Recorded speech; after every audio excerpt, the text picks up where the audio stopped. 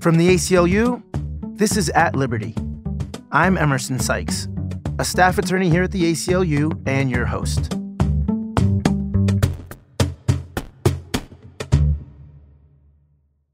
From so-called aggression detectors in public schools to license plate scanners on our streets, surveillance technology is encroaching on every part of our lives. Regulations at the federal level have been slow to materialize, but local governments are increasingly taking action. Two American cities, Somerville, Massachusetts, and San Francisco, recently passed local laws to ban the use of facial recognition technology. So is local advocacy our best bet for keeping the surveillance state at bay?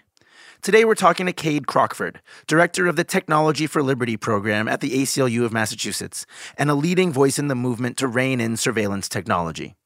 Cade, incidentally, is also my main competitor for biggest soccer fan at the ACLU. Cade, thanks very much for joining us. Welcome to the podcast. Thanks for having me. So I want to start off by talking about the major victory that you and your colleagues at the ACLU of Massachusetts won recently. Can you start out by telling us what happened in Somerville and why it's important? Sure.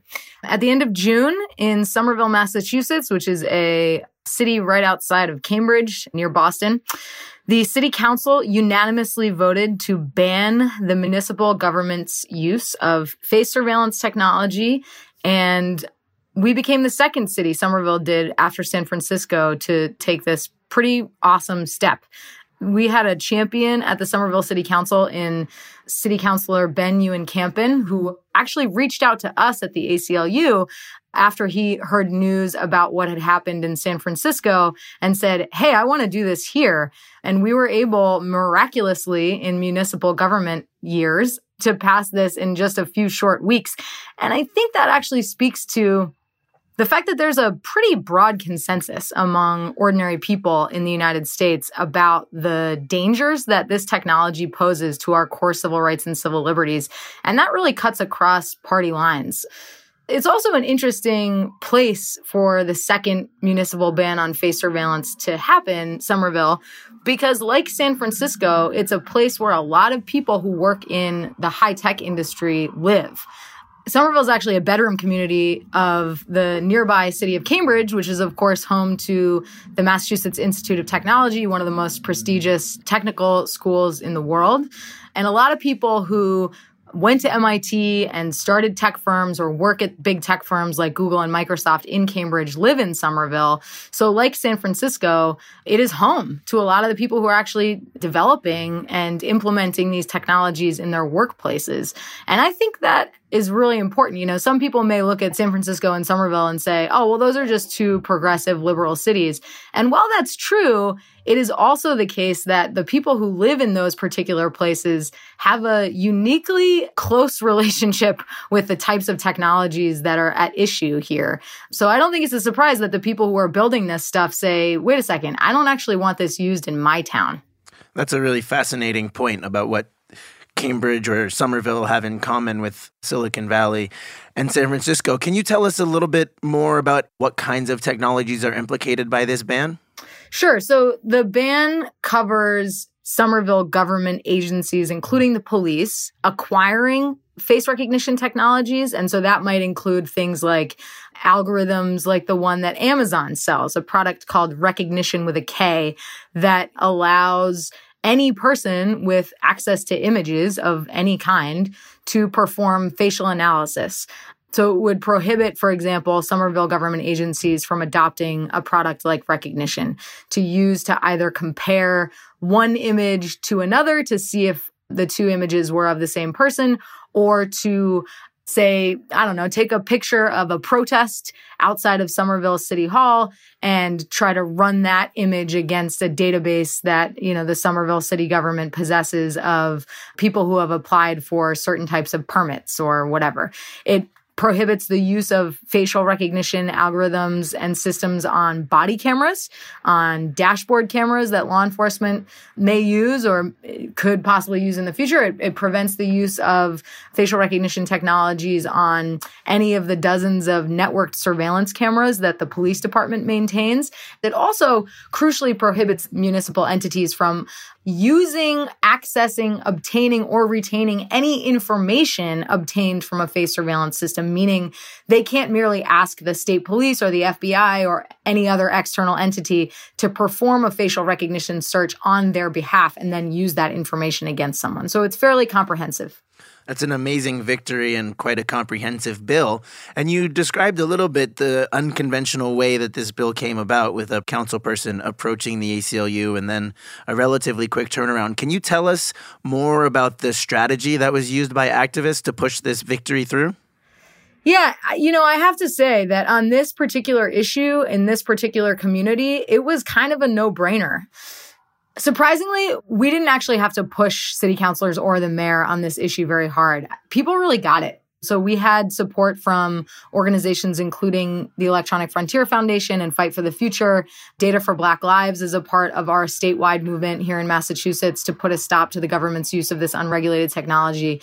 But for the most part, lawmakers at the city council level and at the mayor's office in Somerville just got it. We had some conversations with folks about why we think it's urgent for Somerville particularly to take action. But on the substance of the bill, on the merits of what we were trying to accomplish to ban the municipal government's use of this completely dangerous and unregulated technology, there was pretty widespread agreement. And we actually, frankly, didn't really have to convince people of the value. One of the things that always comes to mind when we talk about local solutions is that sometimes it can be relatively low-hanging fruit and you can push through change quickly. But for individual consumers, how much are they actually protected if there are all these other types of government agencies outside of the municipality that can still access this type of information? I think the victory in Somerville and the victory in San Francisco are important overall for one reason, which is this. We have been fed a lie by technology companies, by Hollywood, frankly, and to some extent by government agencies like the FBI, that the widespread adoption of dystopian surveillance technologies like face surveillance is inevitable, that there's nothing that we can do to stop it, and that we all might as well just sit back and wait for us to live in a kind of Minority Report style world. Well, the communities of Somerville and San Francisco, together representing millions of people, said no, actually, and threw a wrench in that notion of technological determinism, I think striking a really clear, different path for not just those particular communities, but for the whole country, and kind of waking us up out of this slumber that assumes that merely because a technology company in Silicon Valley or in Cambridge, Massachusetts designs and builds and produces a product, it will be and must be used in a widespread manner across the United States and across the world. So I would say to anybody listening to this podcast anywhere in the country, it is actually an incredibly powerful thing for you to take an issue like this to your local government and to make sure that at the local level, your community, your government is acting in accordance with your community's values. I think the impact that that's going to have and has already had, frankly, on the politics related to this issue is substantial. And that as more communities across the country follow Somerville and San Francisco's lead, we're just going to see the power of that movement grow. I think that it's absolutely clear that Somerville and San Francisco have sent a message to Congress. It's clear to me that San Francisco and Somerville have sent a message to state legislators around the country that they ought to be seriously looking at this. Of a city of 60,000 people in Somerville that, frankly, a lot of people outside of Massachusetts haven't even heard of can do something like this, it kind of puts to shame the United States Congress and state legislators who have been sitting on their hands and sleeping while tech companies are pushing these dangerous, untested, unreliable, and if they are reliable, dystopian technologies on our government agencies in secret behind closed doors without any kind of regulation. So, if Somerville, Massachusetts can do it, anybody can. It's certainly an inspiring message for local organizers. And has there been any effort already to build on the momentum at the municipal level towards state level or even federal level action? There absolutely is. We are pushing a series of municipal bans on government use of face surveillance technology at the local level and approaching the issue at the state legislature with a moratorium proposal. There's not much that a city or town can do except flip the binary on and off switch. Are we going to be using this technology or not? And so we are encouraging municipalities, not only all across Massachusetts, but all across the country, to turn that switch off and say no. At the state level, we think that the appropriate approach is to press pause, that states, including Massachusetts, ought to stop all current government use of the technology so that we can have the kind of robust conversation we need to have about the error rates, about the bias in the technology itself, and then also about what kind of future we want to live in and what, if any, uses of this technology we think are appropriate in government under what types of really restrictive checks and balances and regulations. And I know that facial recognition technology is only one part of your work. Can you talk about some of the other types of technologies that you think we need to keep an eye on as well, even as we continue to push forward on this effort to ban facial recognition at the local level? So we have done a lot of work at the ACLU of Massachusetts in collaboration with our colleagues in places like California and Washington State and at the National ACLU to highlight the dangers of technologies like automatic license plate readers. License plate readers are a form of dragnet surveillance. They are cameras that police departments and other government agencies attach to police cars, to bridges, to traffic intersections, traffic lights. They take pictures of every single car that passes by them.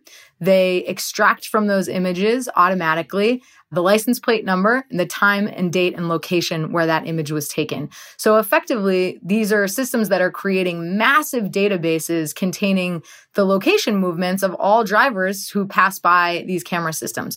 We don't have any regulatory body at the federal level that actually pays attention to what state and local law enforcement are doing with these technologies.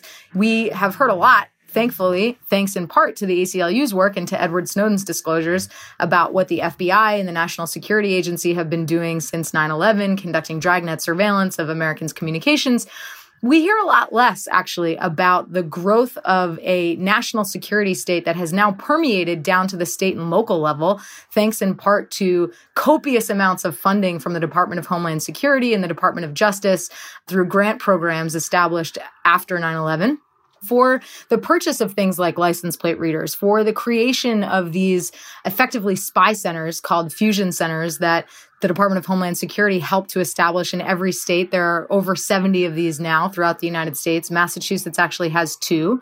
And in these places, state and local law enforcement sit in front of computers with access to untold numbers of databases, both commercial and government, and they share information, much of it junk, a lot of it actually about political protesters and people engaged in First Amendment protected speech. And they share that information not only with other state and local officials, but with federal agencies like DHS and the FBI. You know, you think about it like this, like the FBI has some number of thousands of agents nationwide. I think CBP is the largest law enforcement agency in the country, has tens of thousands of agents. Well, there are 1 million state and local police officers in the United States, a figure that just far surpasses what the federal government can do in terms of their numbers nationwide. I think the federal government has realized this, and after 9/11 realized that one of the best ways to actually keep track of what everybody in the United States is doing across the country is to fund state and local law enforcement to allow them to buy things like license plate readers, electronic fingerprint readers, surveillance cameras that have blanketed the downtown areas of most major cities and even small towns in the United States over the past 20 or so years. And all of this massive transfer of literally billions of dollars of wealth from the federal government to state and local law enforcement nationwide has enabled law enforcement at the local level to really catch up and in many ways, you know, become equals, especially in places like New York, Los Angeles, even Boston, with entities like the FBI. So license plate readers, again, electronic fingerprint readers, surveillance cameras, social media monitoring software.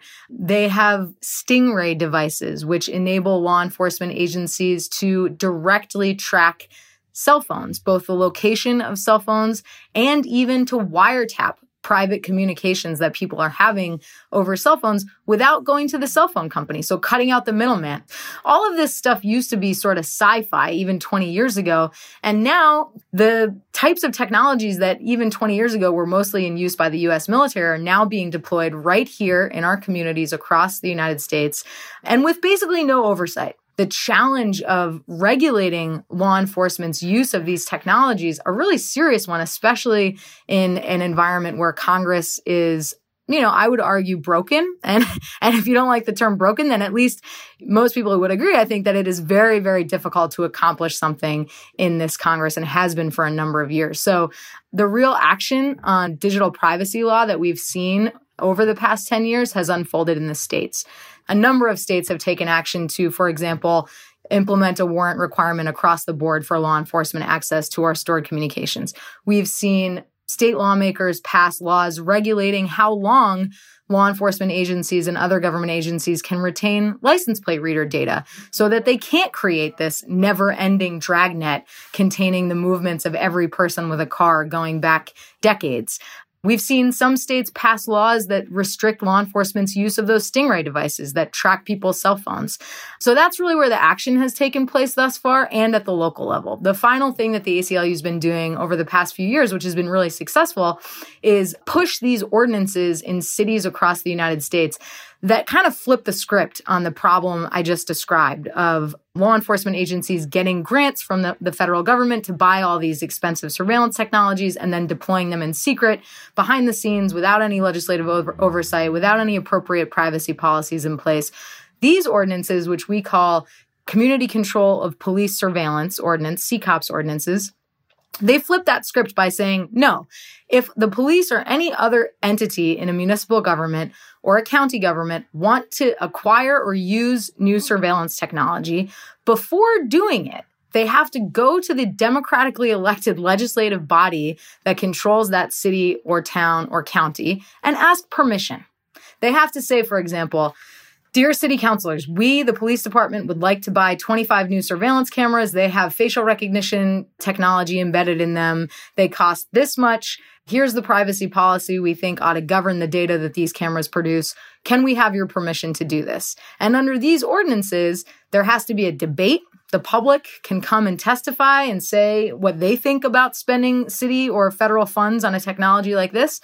And then the city council is ultimately the decider about what technologies ought to be deployed and how they ought to be used by government agencies. So we've seen those ordinances pass in Cambridge, Massachusetts, in many parts of California, in Seattle, Washington, which I believe was the first community nationwide to push an ordinance like this. And that, I think, is really going to be the future and the way that we accomplish the integration of new technologies successfully into our civic and political life without sacrificing our core civil rights and civil liberties. And it's clear why we're so concerned about government surveillance in particular. You talked about the fusion centers in Massachusetts. I know they've come under fire for social media monitoring of groups like Mass Action Against Police Brutality and other sort of left-wing activist groups. But what about the companies also? Because there are all sorts of private hands where our data, whether it's facial recognition data or other types of data, are stored and used in all kinds of ways that we might find concerning. So what are your tactics in terms of responding to privacy issues as they relate to private companies as opposed to just the government? So a couple of things here. The Federal Communications Commission, the FCC, under the Obama administration, implemented really important privacy guidelines that were extremely common sense and would have protected Americans' internet activity from being monetized by internet service providers like Comcast, Time Warner, Charter Communications, etc., the way that our phone calls, our private phone calls, are protected under long-standing federal law. So basically, under federal law, for many, many decades now, the FCC has prevented telephone companies from listening into the content of our phone calls and then monetizing that information. So here's an example. I call a pizza place and order a couple pizzas, and my phone company in an unregulated world listens to my phone call and maybe sells that information to a diabetes clinic because, I eat a lot of pizza. Maybe this diabetes clinic wants to know that. Federal law prevents phone companies from doing that. It says the content of your communications, what you're saying on the phone to somebody, is no business of anybody else's besides yours. This law that the Obama-era FCC tried to implement, these regulations, would have basically taken that model and applied it to the internet to say that an internet service provider like Comcast or Charter or Time Warner is not allowed to monitor what you're doing on the internet. Maybe you're visiting a substance use website. Maybe you spend a lot of time on Pornhub.com and then monetize, sell that information or package that information to advertisers to make money off of your internet habits. Well, when the Trump administration came into power, one of the first things that he and the GOP Congress did was get rid of that. So now we have no protections the way that we were going to if the FCC's rules had actually gone into effect. So one thing that we at the Massachusetts ACLU have tried to do is to reinstate those ISP privacy rules at the state level. So while we were not successful in the last legislative session here, Maine actually just passed the nation's strongest ISP privacy law a couple of weeks ago. So that's one example of some work that we're doing in the area of consumer protections. There's another really important consumer law on the books protecting our privacy. This one's in Illinois. The Biometric Information Privacy Act in Illinois essentially says if a company wants to collect your biometric information, they have to get your permission first. They have to get your opt-in consent before collecting your face print or your fingerprint or your iris print or anything like that. And we think that's really important because we also don't want to live in a world where you walk into a Walmart and, some machine says to you, "Hello, Emerson, welcome back. How did you like the size 6 underwear you bought last time?" or whatever, that type of Minority Report world.